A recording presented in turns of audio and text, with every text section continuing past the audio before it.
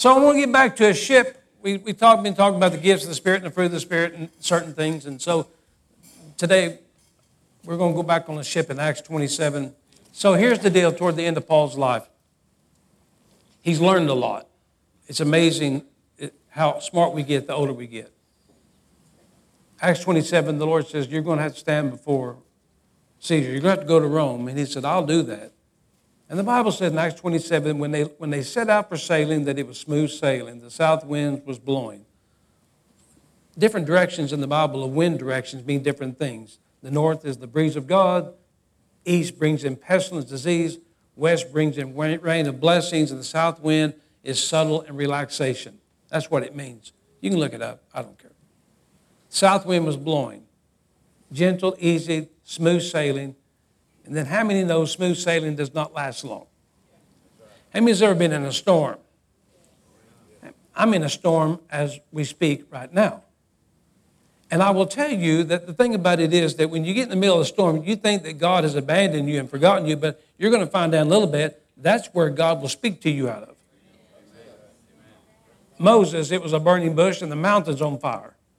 Elijah, it was when the rock was coming apart and the mountain shaking and everything was coming apart around him, and God wanted to speak to him. So the Bible says, and we be exceedingly tossed and tempted with a tempest. This is a word called Euroclydon. The next day we lighten the ship. So this is what happens. They started out in this boat. He's headed to the island of Crete, and he's a prisoner here. He's not on the Carnival Vista at all. And when they started out, everything was pretty good, and then something happened. The Bible says in verse 13 or so, before we knew it, we were surrounded by winds. It's called Euroclydon, or a typhoon or a hurricane. All four directions. It's not just one thing, it's four things at one time. And before long, the boat's coming apart. Everything's coming apart.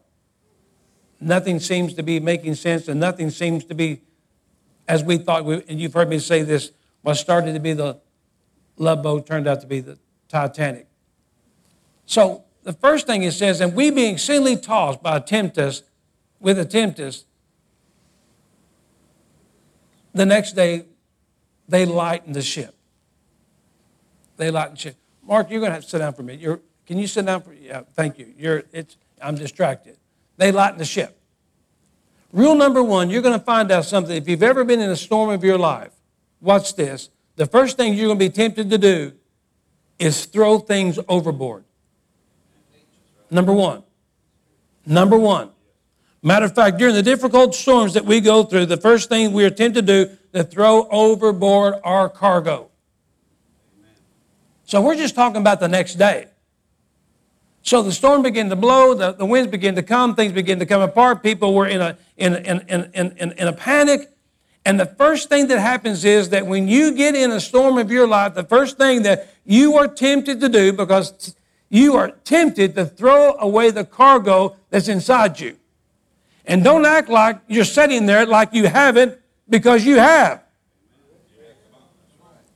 Oh, it's good when you got a pay raise, and it's good when everybody thinks you're wonderful, and it's good when all the medical bills and everything's paid, and you got a good, clean report from the doctor. But when things are not good, the first thing that you're tempted to do while you're in the middle of a tempest of a storm is to say, I'm through, I quit, it doesn't work, stick a fork in me, I am done. And by overthrowing the cargo, it's called ekbalo. And ek means out and balo means to throw. The first thing they did was throw out the cargo. If we're not careful, the first thing we want to do is throw over our message that we carry. The hope of Christ, the confidence of Christ, the eternal love of God, the confidence of God, our grace, our forgiveness, our hope, our redemption, all those things we throw overboard. Now, you may not do it in front of everybody, but you're tempted to do it as you roll down the window of your car, driving down the road, and bills pile up, health declines, your marriage is not getting along, and I'm not looking at you, Danny, but I'm looking straight at you, and all these things. And if you're not careful, the first thing you want to say, because God did not respond to the way that you want Him to respond. He didn't answer the prayer the way you wanted Him to answer prayer. You roll down your spiritual window and you start throwing over the cargo.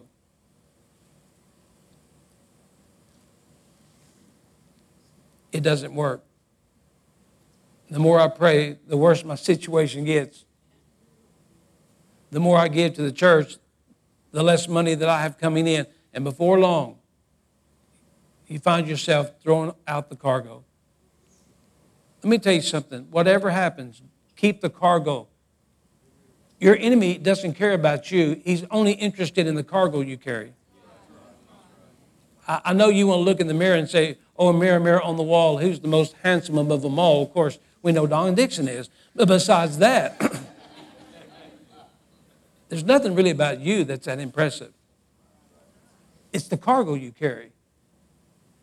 And it's the cargo of eternal life and redemption of Christ, God's kingdom on earth, God's kingdom of heaven, and everything that we have within us that is good and wholesome and profitable. Watch this.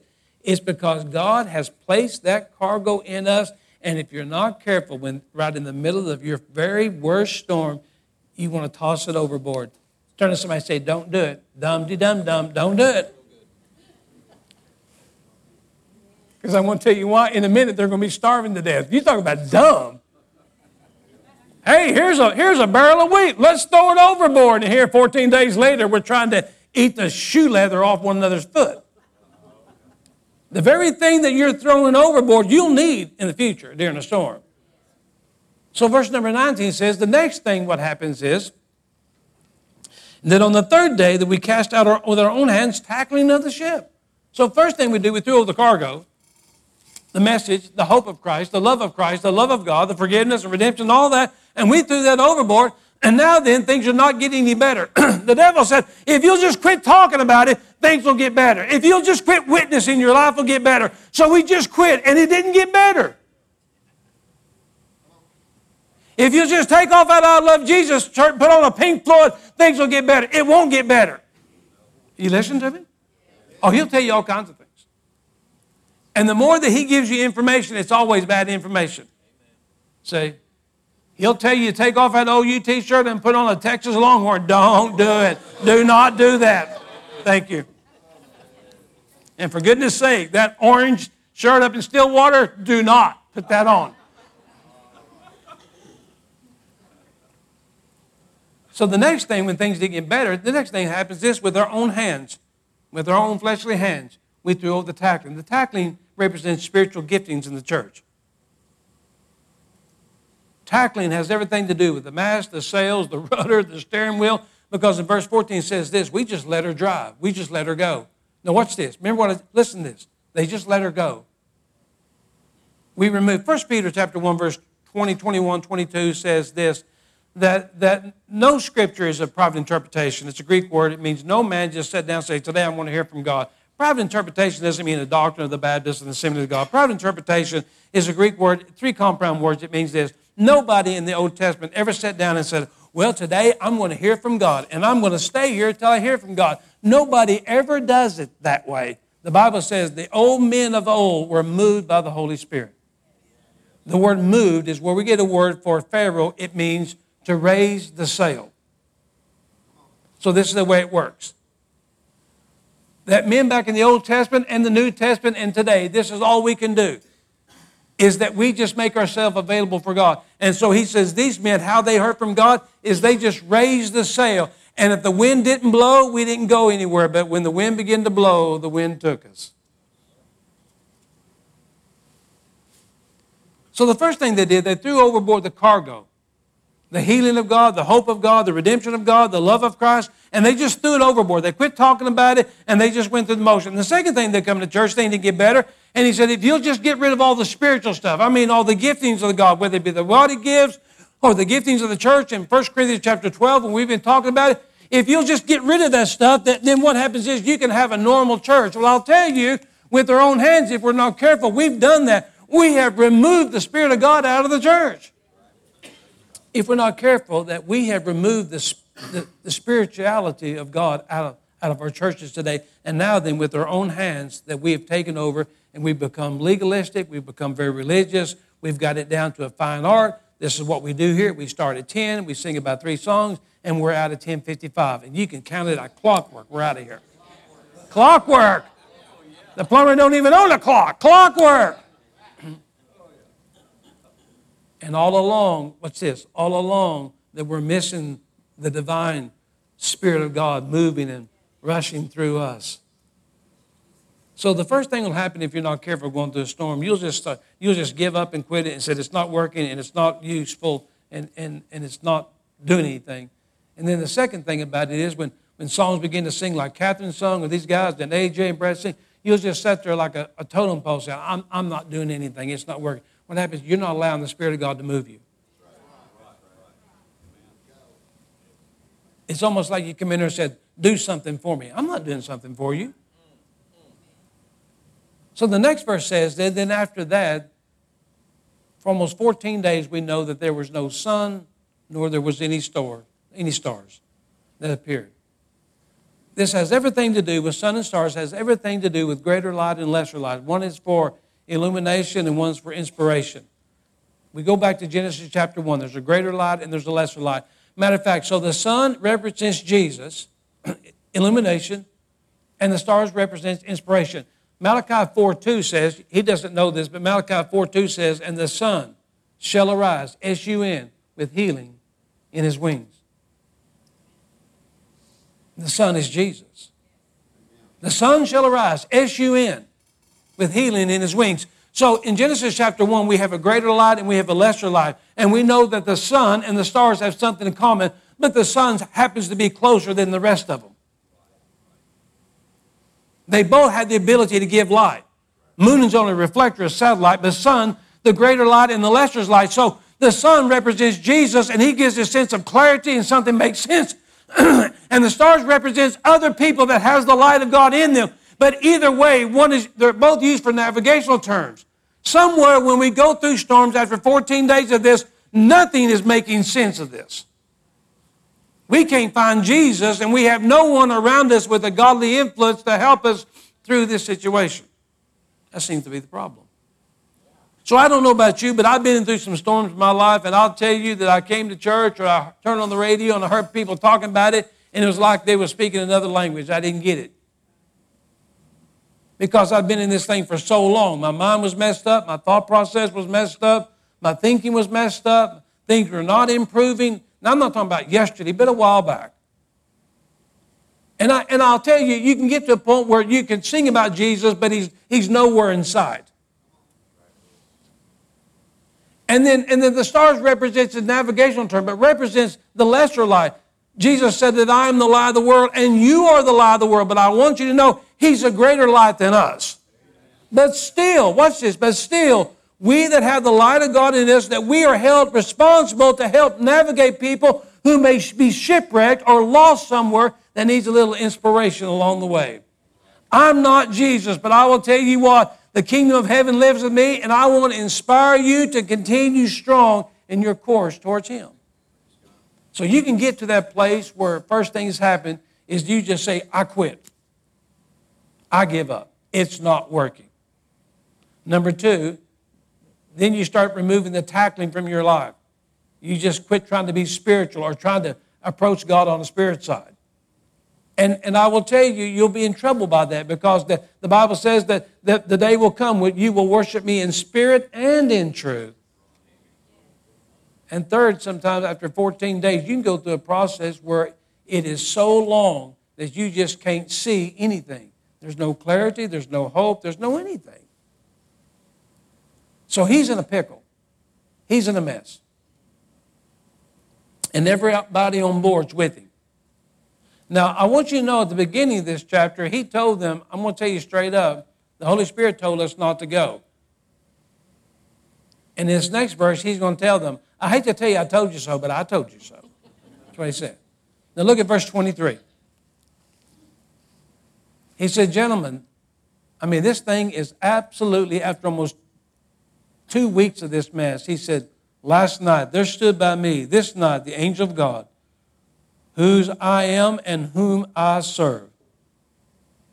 He said to me, fear not.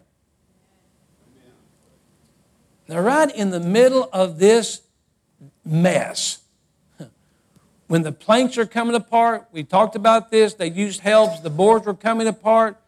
They took down the sails, they took down the mast, they threw away the steering wheel, they took off the rudder, they threw off the ship's cargo, they threw everything off. They even threw the captain and the parrot off. They threw everything off. And they're left to bear nothing. And right in the middle of this stuff where everybody was absolutely pulling their spiritual hair out, he said, last night, an angel appeared to me, and he told me to fear not. Isn't it amazing that God always waits sometimes when we get right in the middle of something before he speaks to us?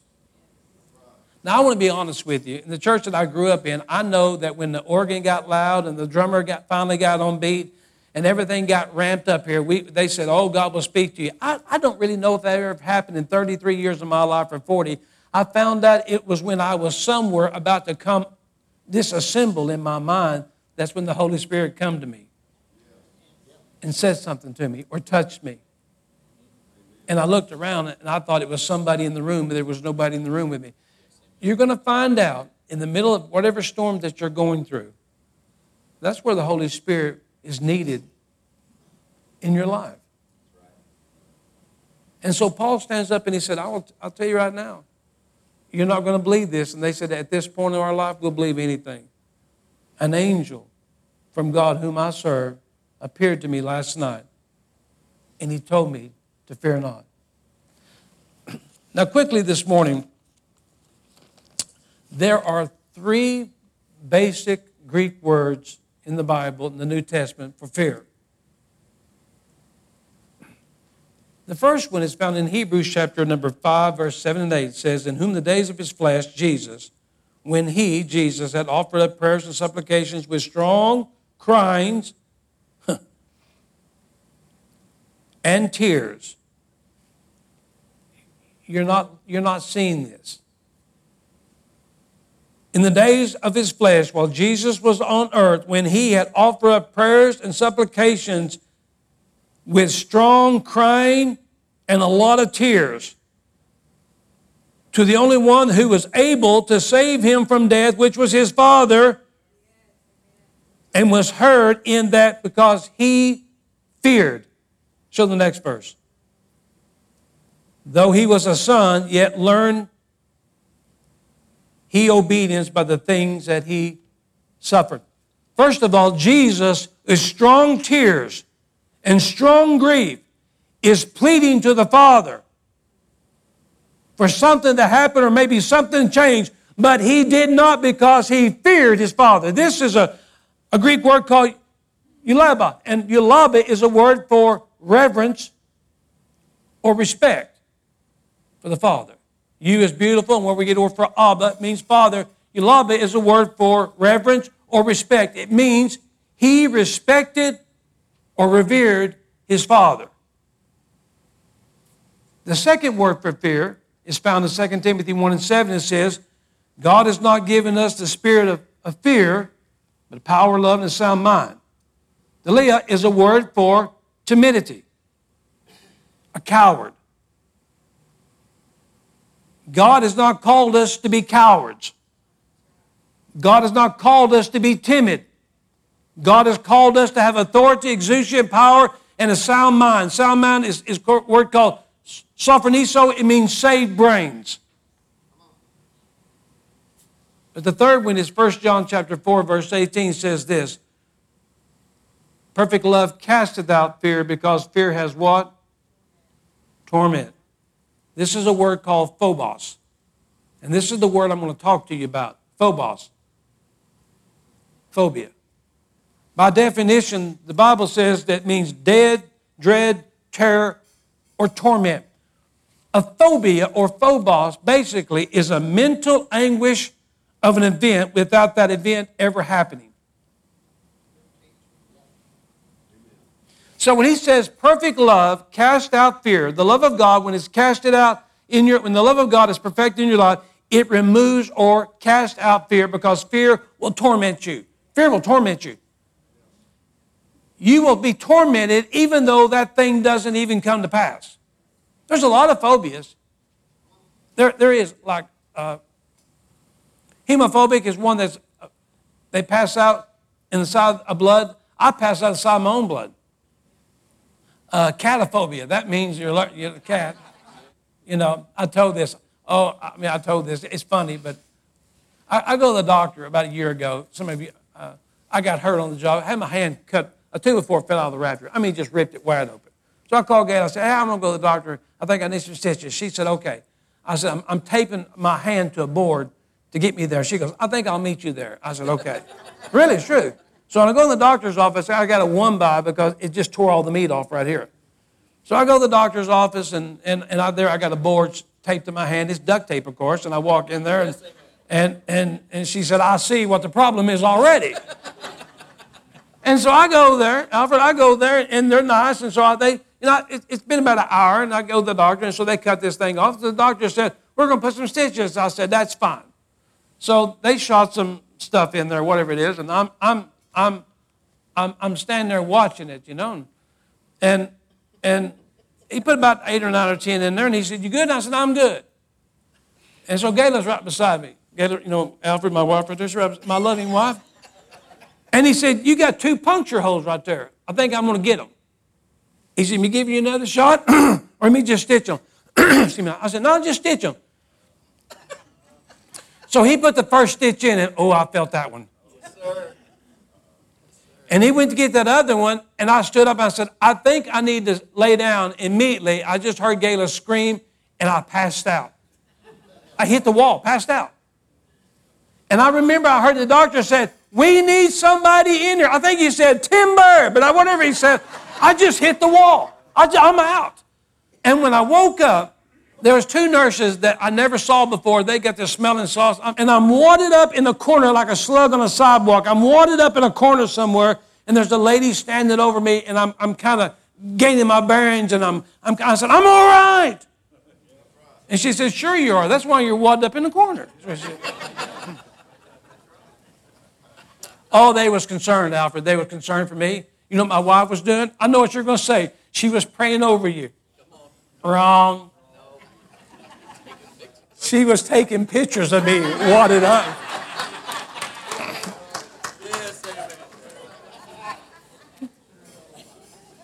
Had my tongue hanging out. My hair was messed up. I was wadded up like a possum in a corner somewhere. Oh, she thought that was fun. Dental phobia is the anguish of going to the dentist. Anybody like going to the dentist? That explains a lot. But, I've had several root canals. As a matter of fact, I had major surgery on my mouth. But you know what you think. But, they say, well, you got to have a root canal tomorrow. You know what you do. You get up the next morning, I get a root canal today. Did you ever see those movies back in the 70s and 80s where you had a mad dentist and they cut your tongue off with a drill? You ever seen that? Can we show that? No, let's don't show that. Have you ever wondered if the dentist had a bad day at home and his wife calls and she said, I'm wanting a divorce now, and he's right in the middle of a root canal? Do you ever just go through the anguish of that needle going in you and that root's coming out? Anybody ever do that besides me? You get a phobia of it. And it's the anguish and it's the mental phobia, and it hasn't even happened. And matter of fact, when you get there, they're going to give you a sucker, so you endure all the pain. Phobias is the anguish of the enemy messing with your mind of telling you what's going to happen tomorrow. And it's not going to happen. The enemy is going to tell you this is going to happen, and that's going to happen, and this is the diagnosis, and that's going to happen, and this is going to happen. And you are so mentally fatigued and wore out and aggravated, and all the life of God is taken out of you. And I got news for you. If he gives you any advice, it's not going to happen. Phobias can destroy you, and more than likely, they're not even going to occur in your life. So whatever he offers you in a suggestion, just count on the option. And if he says you're not going to make it, God said you're going to live and live long. And if he says you're going to die broke, get ready for a pay raise. The idea of this phobia business is that it has everything to do with fear. Now, a long time ago, I talked about this, but I want to show you something. So what does the Bible have to say about our phobias and our fears? And does the Bible say anything about fears? And the answer is yes. Yes, it does. The word fear not is used 169 times in the Bible. Be not afraid is used 79 times. Have no fear is used 25 times. Shall not fear is used 55 times. And do not fear is 37 times. And when you add all of those numbers together, even though you're from Long Grove, it comes out to be 365.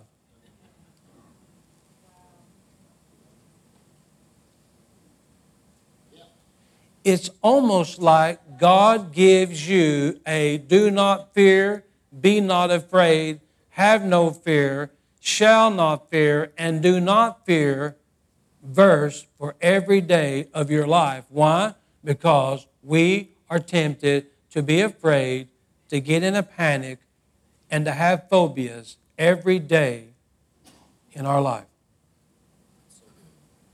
And by the way, in Matthew 6:31, he uses the word take no thought for tomorrow. That means to worry. That's for the leap year.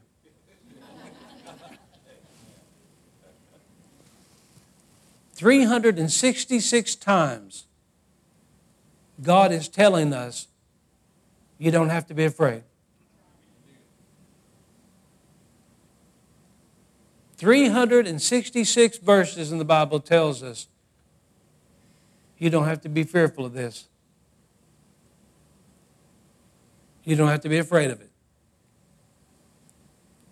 You don't have to worry about it. So I just encourage you, get your concordance, and every day of your life, find one verse and say it to yourself every day for the next year and let it sink in. I'm not telling you that you're not going to go through some terrific storms of your life. I'm just telling you God is greater than any storms that you go through. And He's right there beside you. Now, lastly this morning, when we go through storms of our life, we are capable of doing dumb stuff. And we're surely going to say some dumb stuff. And I'm probably the only guy on the planet that has done that. But I mean absolutely not lately, but when I first kind of started out and I left the launching pad. Listen, I haven't arrived, but I have left the launching pad of this thing. My problem is I didn't have anybody like you have here. I never had anybody to tell me anything. I never had anybody to just take the thing apart and unravel it and unwind it and say, here, this is what it is. I mean, they just basically say, good luck and you're on your own. Just let the thing drive you. The worst thing you can do is turn loose and let this thing drive you. The worst thing you can do is let the winds of adversity take you where it wants you to go. Listen, I'm telling you, don't overthrow your cargo. Don't take down the masting. And for God's sake, just keep your faith towards Christ. We have our old buddy Job. And Job's got the three stooges helping him. Have you ever had friends that said you're friends, but they make the matters worse? Now, I want to tell you, Job is really not for the amateur of readers. People get born again, they say, the first thing I want to do is read Job and Revelations. Don't do that. You'll be messed up more than you are. Job has no answers. I don't know if you know that. Job has no answers. It's all questions. It's like poetry that doesn't rhyme. Roses are red, violets are blue, the horses are green, and the leprechauns are yellow. That doesn't even make sense. To some of you it does, but the rest of you don't make sense. Reading Job doesn't make sense. Now, there's some life lessons, but here we go. Job has been stricken, and we know that he was God's man. We know that God's favor was upon him, and we know all of this, and he didn't even know there was a devil involved. Now, some of you know this, but Job is the oldest manuscript that we have on record. It's not Genesis, it's Job. Now, I know that Genesis gives the information, but 1,500 years has already passed before Moses hit planet Earth. So Job is having a conversation with God, and he doesn't even know there's a devil involved. God knows it. So his wife says, the wife doesn't say, hey, let's just blame the devil. The wife says, just blame God and die. And this is what Job said. He didn't say like Flip Wilson, the devil made me do it. He just said this, that even God slayed me, I'll still trust him. So he's going through a period of his life, and I'm going to read you something, and I'm going to condense it. But now then, things are not improving. And we fasted, and it's not improving. And we prayed, and it's not improving. And we got a prayer circle, and it's not improving. Nothing's improving. And he's got 3 friends, and supposedly they're speaking oracles of God upon his life, and they're just making matters worse. And so finally, Job just questioned God. He said, I don't think you're listening to me now. Oh, he'd never say that in public. And Job said, I really don't think you care. God, I don't even think you're concerned with my life. Oh, I know what you said about me, but I don't think you care. And God, to be honest with you, I just think it's all up in the air. And I really don't think you understand the situation that I'm going through. And it got God's attention. And I'm going to read this to you. It's a few verses. But more than I want you to read along, this is Job 38. And this is the conversation now God is having with Job. Because Job said, God, I don't really think you even care about my life. And I really don't think you can control my situation.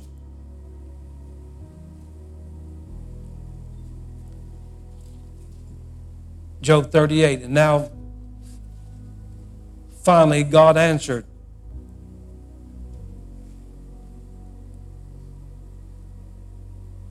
From the eye of a violent storm. Was he under a tornado watch? No. He was in a mental and a physical and a spiritual storm. A whirlwind. Have you ever been in a place where you feel like your emotions are in a whirlwind? Nothing's making sense. Nothing's working. The more I trust God, the worse it gets. And now then God speaks to Job out of the eye of a violent storm. He says, why do you confuse the issue, Job? And why do you talk without knowing what you're talking about? You can insert your name anywhere in this if you want to. Pull yourself together, Job. Up on your feet, stand tall, because I have some questions for you, and I want some straight answers. Where were you when I created the earth?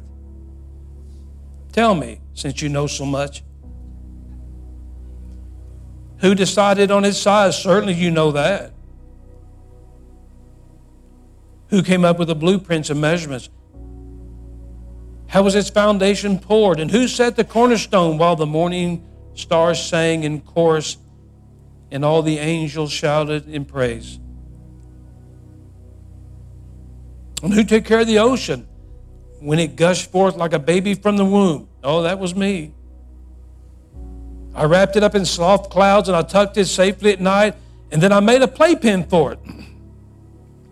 A strong playpen so it couldn't run loose, and said, you stay here in your place. Your wild tantrums are confined to this place. And have you ever ordered the morning to get up? Or told the dawn to go to work?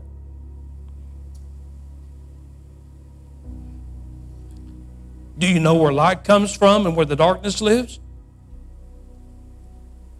So you can take them by the hand and lead them home whenever they get lost, right? Well, of course you know that. You've known them all your life, grown up in the same neighborhood with them. Have you ever traveled where the snow is made? Have you ever seen the vault where the hail is stockpiled, the arsenal of hail and snow that I keep in readiness for times of trouble and battle and war?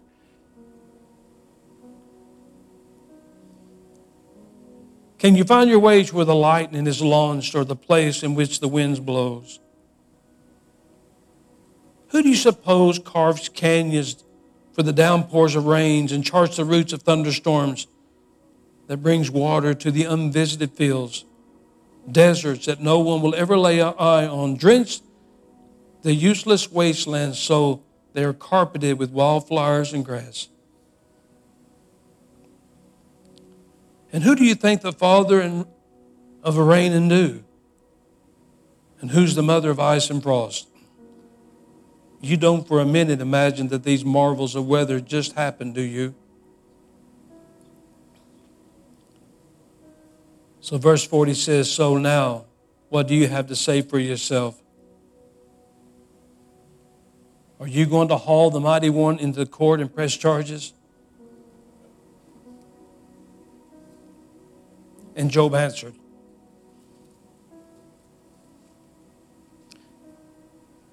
I'm speechless in awe.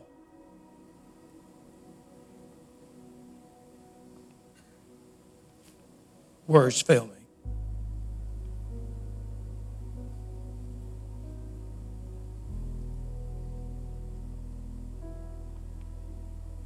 I shouldn't have ever opened my mouth.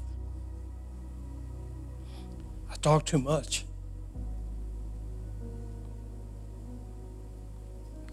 I talk way too much. I'm ready to shut up and listen.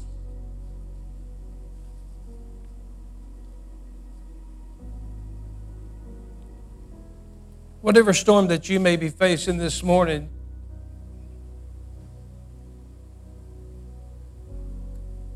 in this one chapter, God has given you this wonderful description about the earth and His creation.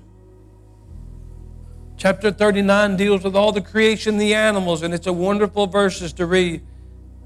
And by the time you get to verse 40, the King James says, Job said, I made a mistake. I put my hand over my mouth.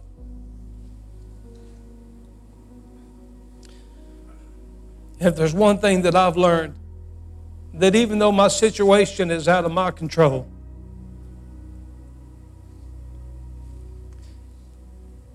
it's not out of God's. You may be hurting, you may be lonely, you may be empty, you may be afraid, you may be concerned, you may feel abandoned, you may feel forgotten. You may say to me this morning, Pastor, I'm in the worst storm of my life. It's a whirlwind. It's not just one thing. It's everything. But I want you to know God still can speak in the midst of your storm.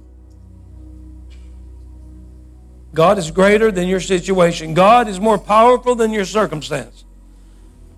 So rule number one.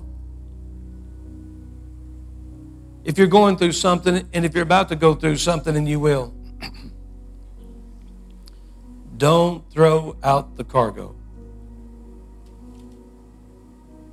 Jesus Christ is the same yesterday, today, and forever. His love is from beginning to end. He loves you. If His eyes are upon the sparrow, how much more is concerned with you? Number two, don't throw over the tackling. Remain flexible. Remain available. Lift your arms, lift your sails, and ask the Holy Spirit just to soothe you and satisfy you and just flow through your innermost beings. Because God is a spirit. Number three, when you really don't have any inspiration and you don't know where to go and what to do and what to say, just stay the course. Don't be afraid. God has given you a verse every day dealing with fear. And lastly, always remember, as good old Job, God has got it. He knows where you are. And He loves you, and He's concerned about your situation. Father, this morning, let healing just kind of flow through this place.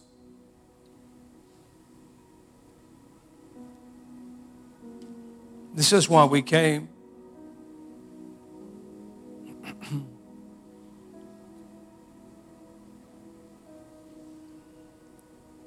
This is why we're here, to acknowledge that you're greater than our sickness. We're throwing nothing overboard. The only thing we're throwing overboard is our doubt and fears. So, Father, we pray this morning for those that are dealing with high blood pressure, those that are dealing with sicknesses and whatever that we're dealing with, right in the middle of a whirlwind of physical ailments and mental stress. Would you heal us? Would you just speak to us and calm us? If you'll just say the word, we'll be good. We're in a world that's upside down. We're in a climate that's absolutely chaotic. Would you just calm the hearts of your children? And I pray that healing will flow out of this place. Marriages will mend. Lives will be changed. Damaged emotions will be mended. And God, that we can stand upright and with our shoulders square back as children of the Most High. Your word is true.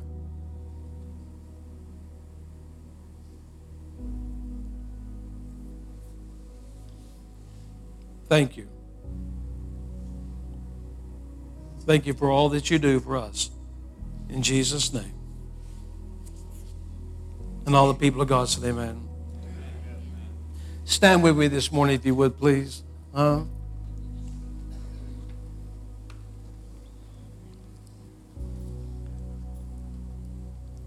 You don't have to raise your hand this morning, but is anybody besides me, like old Job, was too busy talking? Too busy telling God how big our problems are when we should have told our problems just how big our God is? And I've learned a valuable lesson that I think I'll just let God fight my battles. So this morning when we leave this place, I just want you to be of good courage and comfort that God is on our side. And through every storm and every whirlwind, that not only is He there, but He'll speak to us to calm us and give us assurance. And I'm so glad for that. Turn about two people and say, you know what? I'm a better person because of your life. You've inspired me. You've helped me. You've encouraged me. You have proven to me that I'm not the worst singer in the church. Thank you for doing that.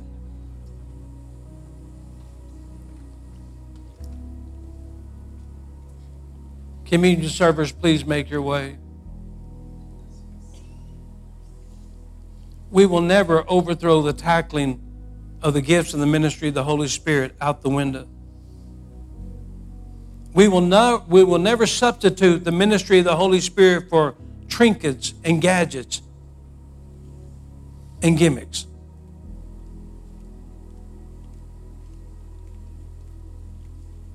The Holy Spirit is here this morning, and He's moving through your life, and He's reaffirming and confirming some things to you. He's assuring you that even though it's out of your hands, it's not out of His.